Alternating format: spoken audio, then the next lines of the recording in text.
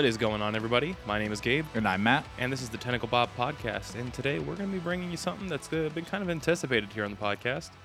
We're gonna be jumping into something. Matt, what are we jumping into today?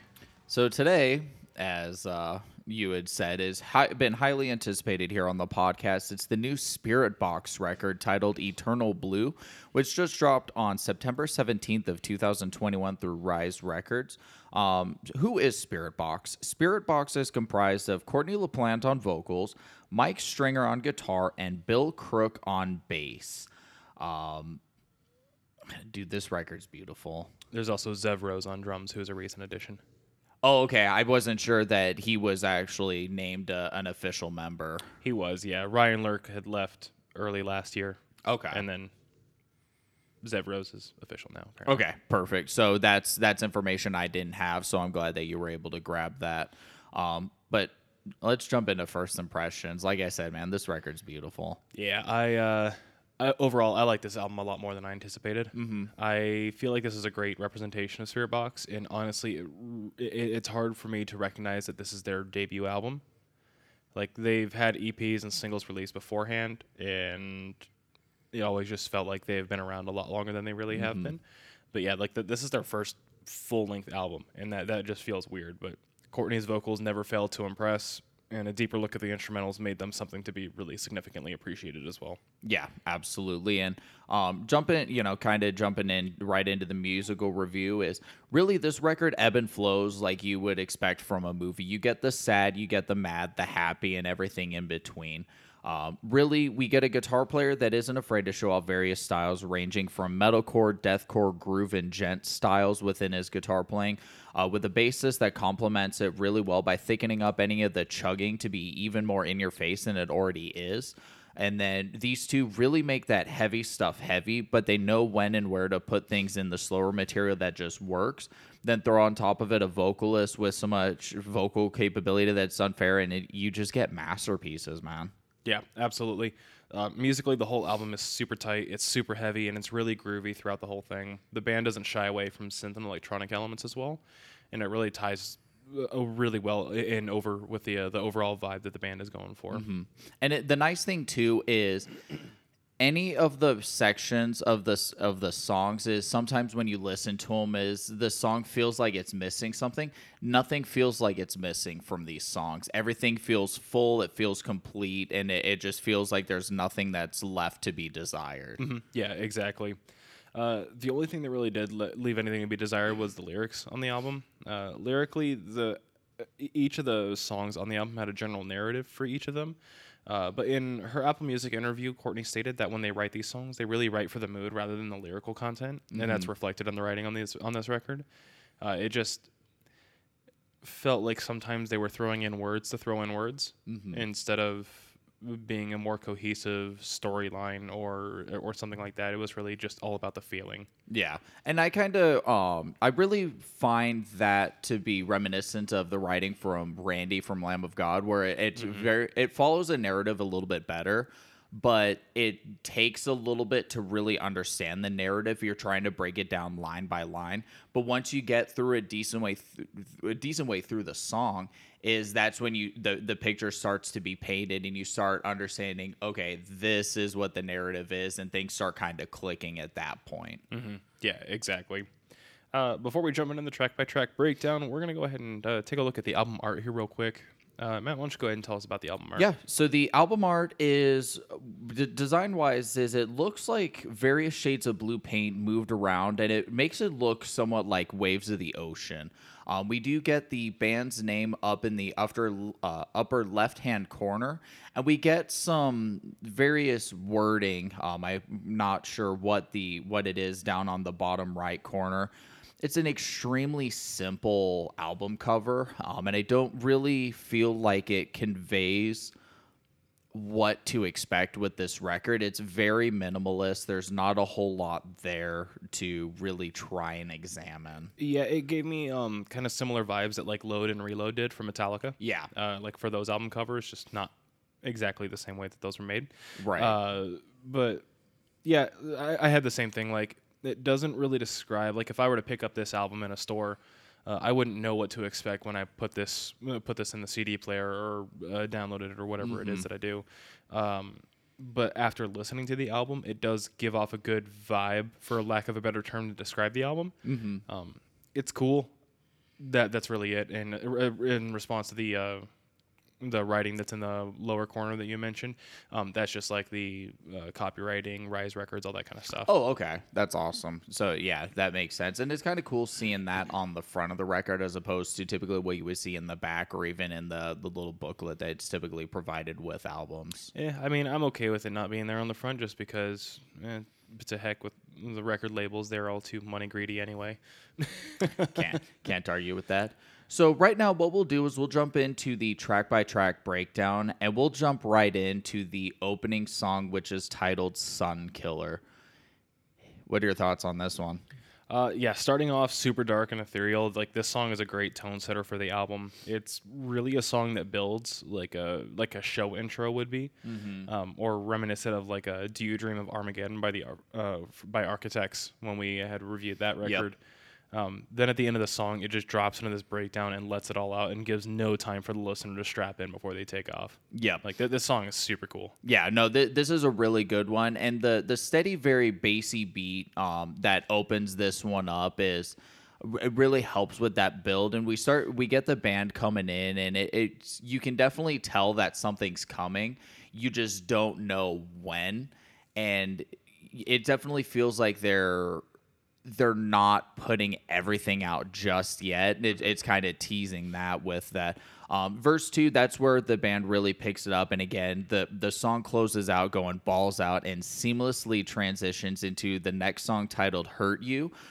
This song wastes no time. Really, at the time this song dropped, I was pretty put off, but in the context of the entire record I've come to like it a lot more. We're treated a little bit more with the like generic metalcore song structure, but Mike's guitar playing adds a little bit of a gent style to the track.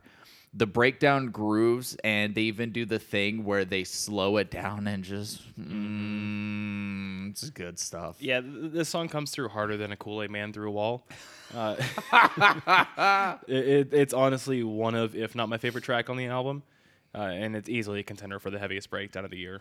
Like, it was just stupid heavy, and then they bring it back in at the end, and it's just so good. Yeah, it's yeah, this one definitely I came to, like I said, I've come to like a lot more. Yeah, lyrically, the song is about the toxicity of a codependent relationship. This was one of the more straightforward songs, lyrically speaking, without just kind of throwing in a lot of random stuff. But there isn't a lot of that instance on the album, unfortunately. Yeah. And speaking of one of those things, we jump into the next song, which it also just seamlessly flows into, called Yellow Jacket, which is featuring Sam Carter of Architects. Yeah, I'd say this is probably the most experimental song on the record. It has a very interesting vibe to it. Overall, I like it. Courtney's screams sound nearly inhuman, and Sam's features fits really well on this song. According to LaPlante, this song was tuned to double drop D, so that just makes it stupid heavy. And the breakdown in this one is just disgusting as well. Yeah, it 100% is. This is just another song that spares no necks. We get an electronic beat under Courtney's spoken word before hitting some of the thickest riffage in metalcore, and the song's great. Sam's vocals on this one are actually, I found to be a really cool addition, but I feel like there's a lack of balance between his voice and Courtney's, and I don't know if it was a situation where it's just Sam Carter took over vocals really once his feature started, and then Courtney just came in every once in a while, or the two of them were layered. And if it was a situation where the two of them were layered, it just might have been a mixing error. But really, that being said, I still think that the feature and Sam being the one that was brought on was actually a really good addition, even though I'm not the biggest fan of his voice personally. We can all be wrong at some point. Then we jump into the next song, The Summit. Matt, why don't you kick us off on this one? So this is where we start to begin a descent into a slower portion of the record. And literally, I find this to be just Taylor LaPlante. It's very much a Taylor Swift, like it very much sounds like a Taylor Swift song, but Courtney's just singing it in Taylor Swift's place. it's pretty much, like I said, just a Taylor Swift song with a metalcore band behind her. Courtney continues to show what she's capable to do with her clean vocals and absolutely kills it. The portion with her screaming vocals actually layered under her cleans adds a really fitting contrast that just adds a little bit of spice really to the song that just gives it just a little something. Yeah, absolutely. You already mentioned it, but there's a lot of pop influence in this song. According to her Apple Music interview that she had done, she took a lot of inspiration vocally from The Weeknd and Charlie XCX in like her vocal runs and styles that she does. And that's definitely prevalent. Like I didn't really recognize that at first, but on reading that and then listening to the song, it really kind of brought it up and like, oh yeah, that actually is what she's doing. Yeah. So I thought that was kind of cool, and I admire it from that aspect. And once again, I'm in awe of her vocal capability back and forth.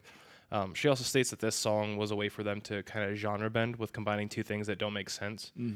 She said that she has this kind of image in her head of a genre that is yet to be discovered that just combines things that don't make sense. Yeah. And while I'm pretty sure that there's something out there for everything now, I'm sure there's some way somebody's going to break it, but this is kind of just one of those ways where it's blending pop and metal, which are usually two things that don't go well together. Right. And it's, if it ever does get done, is sometimes it's done right, sometimes it's done terribly, but it's definitely ground that's being tread quite a bit recently, and probably within the last 5 years in definitely. metalcore for sure. There's definitely been a lot of those walls breaking down into where we're seeing a lot more of kind of that fluidity between them. And so a band or an artist can be both pop and metal. I mean, like a perfect example would be Poppy. Yeah. Like she wrote a metal record, and honestly, it wasn't terrible. No, it wasn't. And I was quite surprised. In comparison with her previous work, which wasn't metal whatsoever, like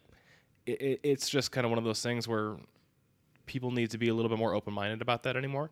And it's almost coming to a point where we're beginning to take artists at value, at albums, instead of as an artist's discography as a whole. Yeah. Yeah, no, and I can agree with that. So the next song that we get to is Secret Garden, and this song's really an interesting one stylistically. It took a little bit of time for me after the single drop to get into it, but I've come to really enjoy the song.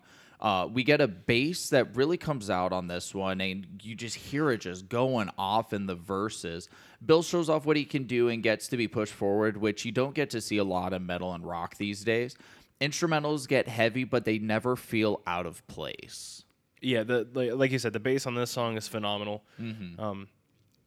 Bill just takes it to another level, and I'm only sad by the fact that he doesn't really do it on the rest of the record. Right. But otherwise, yeah, like it's done really well. I like the way that they pushed him towards the front. This song also has one of the catchiest choruses on the album, for sure. Yeah. And front to back, this song's honestly a banger. Yeah, I really like this song. Yeah, no, I've definitely, like I said, I've definitely come to really like this one. And having this be one of the singles that they pushed out was a really good way to kind of show people that were anticipating this record a little bit of what to expect with what's coming out. And I feel like it's a good representation as well. Absolutely. Like anybody who came in expecting it to all be songs like Holy Roller, which we'll get to here in a bit, like you are going to be disappointed because it's not just Courtney and Devin or Michael doing I Wrestled a Bear once again. It's very different than that, and I feel like things like Hurt You and Secret Garden and stuff like that are a little bit better representations of that. Right. So next up, we do have the song Silk in the Strings. What you got? Oh, we bring back the heavy in this one. We bring it back hard. Hey, remember that break you got for your neck? It's back. Throw it out. Throw out that rest, dog. Yeah. Again, in her Apple Music interview, Courtney stated that the band writes the music first and writes the lyrics and vocal parts to complement it. With this song, she stated that she tried to take like a Wu-Tang Clan approach to it. And while obviously like she's not rapping or anything like that, like it's okay. The way that she described it is that Michael came to her with the riff that he had written, and it's a lot more of a bouncy riff and kind of like how to do that in metal vocals, and that's not really something that you do unless it's something more like nu metal, Right. where then that's where a lot of those hip hop influences come into play. And so while she's not rapping and she doesn't feel like she's capable of rapping, that's kind of where she began pulling some of the vocal influences from. This song is, for the most part, entirely screaming, if I'm not mistaken. Yeah. And her delivery was just disgusting. I loved it. The song honestly sounds like it's a mix between an Acacia Strain song and a Widowmaker song, and I'm here for it. Yeah. No, the opening riff on this one's absolutely disgusting. Courtney's screaming vocals on this one just go off. And we really get to see a lot more of her screaming vocal range, which we hadn't really seen up to this point. Dynamics on this song are absolutely great too. We go from the band just hitting you with a sledgehammer. We get portions for where the bros want to get into the pit. We get the sections to breathe. And then we get builds that just really prepare you for the absolute destruction of venues everywhere. This is an absolute quality track, and we're talking like top shelf liquor quality. It's Absolutely. an absolute banger. What's not top shelf liquor quality is Holy Roller. I hate this song. You what? I hate this song. Why would you possibly hate this song? I have heard it so much. So compared to Silk and the Strings, is the dynamics on this one are so it's too much of the same thing throughout the entire song. We get the band who brings the heavy, and it feels like you're getting smacked in the chest with a bat in certain parts. Courtney gets to show off some more of her vocal capabilities, and we actually see her, I think, going the lowest that she does with her growls, but the song as a whole just, it's not good. So, folks, we're going to be opening up that rec here to get a new member on the podcast, because Matt clearly is just, I don't know, and so he's not with it anymore. This is the other song that's a contender for my favorite song on the record, but between this one and Hurt You. Like, this song slaps, and I don't know where you're getting off. Nope. Courtney does what she does best here, and the rest of the band follows suit in delivering a masterpiece. Matt, masterpiece. So we're going to go into something that's actually a masterpiece. So we're not actually yet, because I'm not done with this one here, okay? This song lyrically is also another, like, among my favorites. It's really kind of like about cult leaders and like how people like Jim Jones, for example, are a lot scarier than songs that are like featuring violence or cutting somebody's head off. Right. Which I get that. That's cool. I appreciate the different approach, and that's why this song is fantastic, Matt. You can go into Eternal Blue now. Wrong. The next song, titled Eternal Blue, is extremely reminiscent of pop in the vocal delivery, and Courtney really brings her very haunting yet extremely vulnerable vocal tone to the song. The rest of the band instrumentally brings some of that heavy groove underneath, but again, it never makes the song feel wrong. Really nasty breakdown in the end. That's just, if it's wrong, I don't want to be right, man. You're already not right because of your take on Holy Roller, okay? So you like just reside in the fact that you're wrong. I am not the only person that has actually come to hate Holy Roller. Okay, then you and somebody else are wrong. Like that's an easy that's easy to tell there. I think there's going to be hands up. thrown after this You episode. get me all worked up, man. Yeah, for being the title track, it's not really my favorite song on the record, but it fits well. They definitely dig their heels into the synth elements and the use of it throughout this song was done extremely well. We also get a small solo enveloped in this super groovy syncopated breakdown that is super tasteful, and I'm here for it. Yeah, no, I definitely caught that with the listen through we actually had before we started recording, and I kind of caught that, and I was like, ooh, I like that. That's nice. Very nice. It was quite delicious. Tasty, you might say. Tasteful. Very tasteful. Now, before we start thinking about other words to describe delicious things, we're going to jump right into We Live in a Strange World. What are your thoughts on this one? This song's really not for me. I appreciate its place on the album, and it definitely picks up and builds through to the end. I don't really have much to say on it. It's just not really for me. Okay. So this song made me think of very much in the first probably half of the song is it very much reminded me of a pop artist crossing over with an EDM song. And listen to the beats. It's super, very reminiscent of the kind of synthy vibes that we've been hearing throughout the record. And then just listen to the chorus too. It seems very empty behind Courtney, but there's just a little bit there, so that way it doesn't feel completely hollow. We're treated again to Spirit Box doing Spirit Box things from chorus 2 forward, with the third chorus just being just top shelf. Absolutely. So following up with that song is we have Halcyon. I don't know what it is about this one, but it just hits different. I don't know what it is. I don't know what it is either for you, man. But like Courtney's voice up to this point, the most vulnerable that we've seen on the record, and it's honestly on the verge of serene until her screaming starts, and oh lordy lord. Yeah. So like this song, it's neat in composition. It's Michael's favorite song on the record. She really explores her vocal range. It's a great addition to the album. Post We Live in a Strange World. Like overall, like the song is just kind of like a nice song to listen to. And then it drops into the outro and just demolishes anything in its way before going in a circle with me. And I really wasn't ready for it. That breakdown at the end was unreal. And I think that's probably part of the reason is because we get such a strong contrast, is it's almost whiplash, but it's well done. And because of that shock factor, I think that just adds a little bit extra to that song. I wasn't ready. I believe that.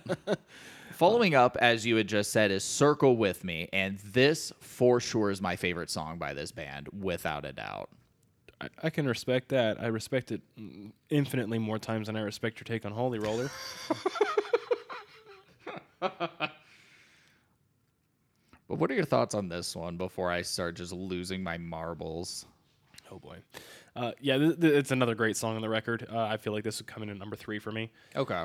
It slowly leads in before coming in with just a straight bludgeoning riff, and it is stupid amounts of heavy. The bridge is super heavy again. The breakdown is relentless. The non-screaming parts in this song give off kind of like a really strong Evanescence vibe for me.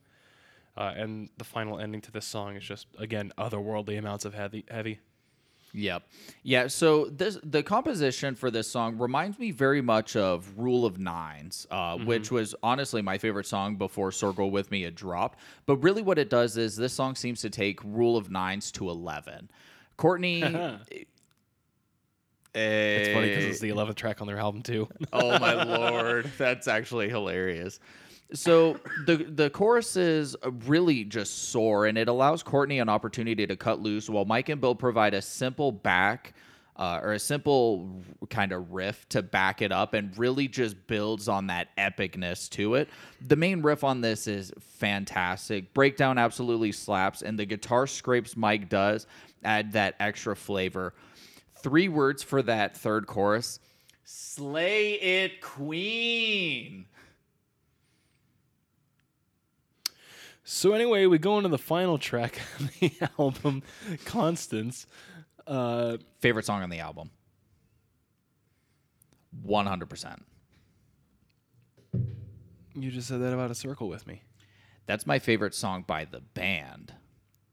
For the record, it's got to be Constance. Don't think about it too much. I can see the steam coming out your ears, fam. I don't... You know what, Matt? I was honestly worried going into this record that you were going to hate it, just because you had so much hype for this. So I'm glad that you don't hate it, but I'm done trying to understand your reasoning. You hate Holy Roller, you love Circle With Me, but you love Constance more, but only in this instance. Anyway, Constance. They close off with the previous release single. Named after Courtney's late grandmother, the song was always meant to be the final song according to Courtney. There's still a decent amount of heavy in this song, and it feels like a reasonable closer to the album. I like it. It's not my favorite, but I like it. So that's where you're wrong. So How am I wrong about my own opinion of it? You're wrong for entirely different reasons. All right, there are hands getting thrown today, boys. But no, this song is straight up feels or reels. Really, a couple of the first listens to this song, I almost cried. It's just so much of that feels or reels. The song really just hits with a sledgehammer. The most vocal. Sorry, let me start that sentence over. This vocal delivery by Courtney is the most vulnerable that she has sounded with Spiritbox, while adding a very serene tone that we've heard, and it also adds just that really haunting kind of, almost feels like there's just a weight on your shoulders that there's a discomfort to it. There are portions where we get to hear Mike really getting into it on the guitar, which adds the extra dimension to the song while never becoming distracting from anything else.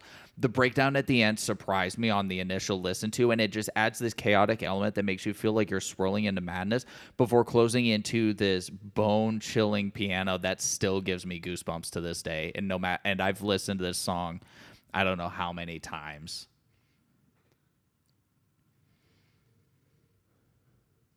I'm pretty sure my confusion is audible through this podcast. I think I can hear it too. You know what? That's Eternal Blue by Spiritbox. So now we're going to go ahead and jump into our rating of the album. We rate things on a scale of 1 to 8 tentacles because we're the Tentacle Bot podcast and we're all about octopi and stuff and things. Matt, on a scale of 1 to 8, where you at? 7.5. Fine. Great. Phineas, you got a contender. Do you have anything else? No. All right, cool. Yeah, this is good. This one's gonna be a 7 for me. Okay. Like I thought the album was great. There's still things that really weren't necessarily for me, and I'm okay with that. Like everything that I don't like about the album is really just a personal difference, and it's not something that I would expect the band to change, because then at that point I'm just making them change into something that I want them to be, and that's not really what it's all about. Yeah, overall, like I said, I really like the album. I feel like I liked it a lot more than I anticipated going into it, based off of the singles that I had heard out of context. Like, it was just felt like it was going to be kind of just half done slow rock songs, and I'm glad that it wasn't that. I'm glad that it was definitely something that got changed up for me. Yeah, and it was definitely, like, being able to see the different things that the band is capable of doing. So getting the heavy stuff and Silk and the Strings, along with the kind of blend of the two with songs like Hurt You, and even stuff where they really slowed it down. Just having really that diversity I think this also gives us an idea of, where they are now, but trying to kind of look at where they may go in the future based off of what they've put out now, or what they put out previously up to the record, as we can kind of see what could potentially come forward. And who knows, they may end up just whenever they do put out LP2, is they may completely surprise us and go who knows what direction. So I'm really excited to see what they end up going forward with. I hope, just to irk you, that it's literally 11 tracks of Holy Roller and Holy Roller renditions. The look on your face, I feel like, would sustain me for the rest of my life. If that happens, Gabe, I'm going to get a rusty spoon. I'm going to stab you with it. Worth it. But that is going to do it today for our breakdown of Eternal Blue by Spiritbox. And what we're going to go ahead and move into now is the hidden track, in which Matt and I break down something that isn't going to be related to the album that we discussed today. Matt, what do you got for us today? So, a band I was actually introduced to within the last couple of days is a Russian folk metal band. The band's name is Gray, and it's Grai. And I'm not sure if it's Gray, or I'm not entirely sure. Gray. So the really cool thing about this band is there's a lot of the stuff that leans into the folk side more, where it's a lot more of the kind of soothing stuff that you would expect from maybe like a Lord of the Rings movie or something that you might expect for like a D&D campaign. And then they go into their heavier material, which reminds me a little bit more of metalcore, just kind of in their riff style and stuff. It's fronted by actually two female vocalists. One of the vocalists actually plays, I believe, recorder and flute in a couple of the different songs, and the lead vocalist looks like a Russian Natalie Dormer. I don't know who that is. I'm actually surprised. She's been in a few big movies. I know she was in Game of Thrones. Never watched it. I want to say she was in Hunger Games. Okay, I did watch that. Okay. That was a while ago, though. I'll look her up. You continue. Yeah, no, you're good. So, really, really good. I can't remember any of the songs' names. A couple of them, unfortunately, were in Russian, and though I've taken a couple of Russian lessons. Oh, this lady. Yes. Okay. So, and like I've taken a couple of lessons to learn Russian. I unfortunately just don't know enough to be able to translate any of the songs, but I would definitely look them up again. The spelling of it is Grai. Really, really good stuff. The slower material, leaning really into the folk side, is really, really fun. And even the heavier stuff sounds really good. Listen to a couple of their songs where they actually play these songs live, and it's good stuff. I completely support it. How about you, man? Yeah, so I got two this week. I'm just going to kind of continue on my never-ending saga about the new Real Friends. Because, again, this week they released something new. Of course they did. Yeah, I don't really understand the whole idea and design behind what they're doing, but now what they've done, so the last time that I brought them up, which I feel like was only like a week ago or something like that. That sounds about right for some reason. They had released an EP that contained the three songs "Nervous Wreck," "Teeth," and "Storyteller," and then had a full band version of "Teeth" and a reimagined, which is kind of like a more straightforward EDM pop kind of sound to it, of "Storyteller" and "Nervous Wreck." This week they have released what I'm assuming is they're calling it like a full length called "Torn in Two," which contained all three of those songs, all three of their other iterations of those songs, the new songs "Remedy for Reality" and "Spinning," and then reimagined versions of both of those. Again, it's not bad. It's generic pop punk at this point. It's missing Dan Lambton, and I'm going to be sad about this forever at this point, I'm assuming. But they're catchy. They're fun. So maybe next week they'll release another full length that'll just add on another song. I don't even know anymore. I don't understand what they're doing. Yeah, I don't know. But it's actually funny. Before you jump into your second one, is actually just reminded me, since you brought up Teeth, is Wage War actually dropped a new song titled Teeth. And that one's actually really good. It reminds me a lot of first and second album era Wage War, as opposed to the third album, which was hot garbage. So it's continuing to build some of the hype for this fourth album by them. I'm still hesitant going into it just because of how let down I was with album 3. And I'm trying to temper my expectations with some of the albums that are coming out just to make sure that I don't end up being disappointed. Funny enough, going into the Spirit Box album, I had to do the same thing because I was like, what if I end up being let down? But going into this Wage War song, I really didn't know what to expect. We had gotten a couple different vibes from the prior singles, but Teeth brings back, again, that like Blueprints era / whatever the second album name is. I can't think of it. I can see the cover, Dead Weight. And it brings back a lot of those, but it shows their ability that they've matured as musicians and kind of coming back to that older sound, but still making it work. Fair enough. My second one that I wanted to bring up is Sabaton released a new single. This one's going to be called Steel Commanders, featuring Tina Guo. And I might be pronouncing that wrong, but she is a Chinese cellist. And adds a really cool, unique aspect to it. It's another single that's going to be off their upcoming album. I don't really remember what that one's going to be titled. I don't know if they've released a title for it yet. But in 2019, they released an album called The Great War, which is a concept album, as most of them are, about the First World War, and Sabaton's doing something a little unique and said, we haven't told everything that we want to about the First World War. We're going to do it again. So this new album that's going to be upcoming is going to be talking about the First World War again. Okay. So I'm looking forward to that. Sabaton's always just kind of been like a sleeper favorite of mine. And I like the new single. I like the last single that they put out, and I like the ones before that. So I can't wait to see what they do next. And that was the song that you and I listened to before we started recording, right? That is correct. Yeah, no, I'm actually for this song. Like it's building some hype for the band that actually makes me want to go and sit down and when the record drops, listen to it and actually dig into some of their older stuff because I've honestly, from what I've heard, I haven't been disappointed. Yeah.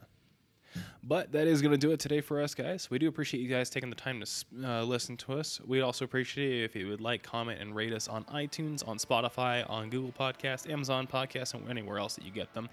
You can find us on a variety of social medias. We are available on Instagram, Facebook, YouTube, TikTok, and not Twitter because nobody has reached out to us in terms of starting beef. So get on that, yo. But that is going to be it for this week. And we will see you guys next week with something else a little spicy. We're going to be the next episode we're going to be releasing is going to be regarding the new Plottin' You, the new The Plottin' You record entitled Swan Song, and I'm really looking forward to that one. Yeah, that one should be really interesting. But we will catch you in that next episode. See you later.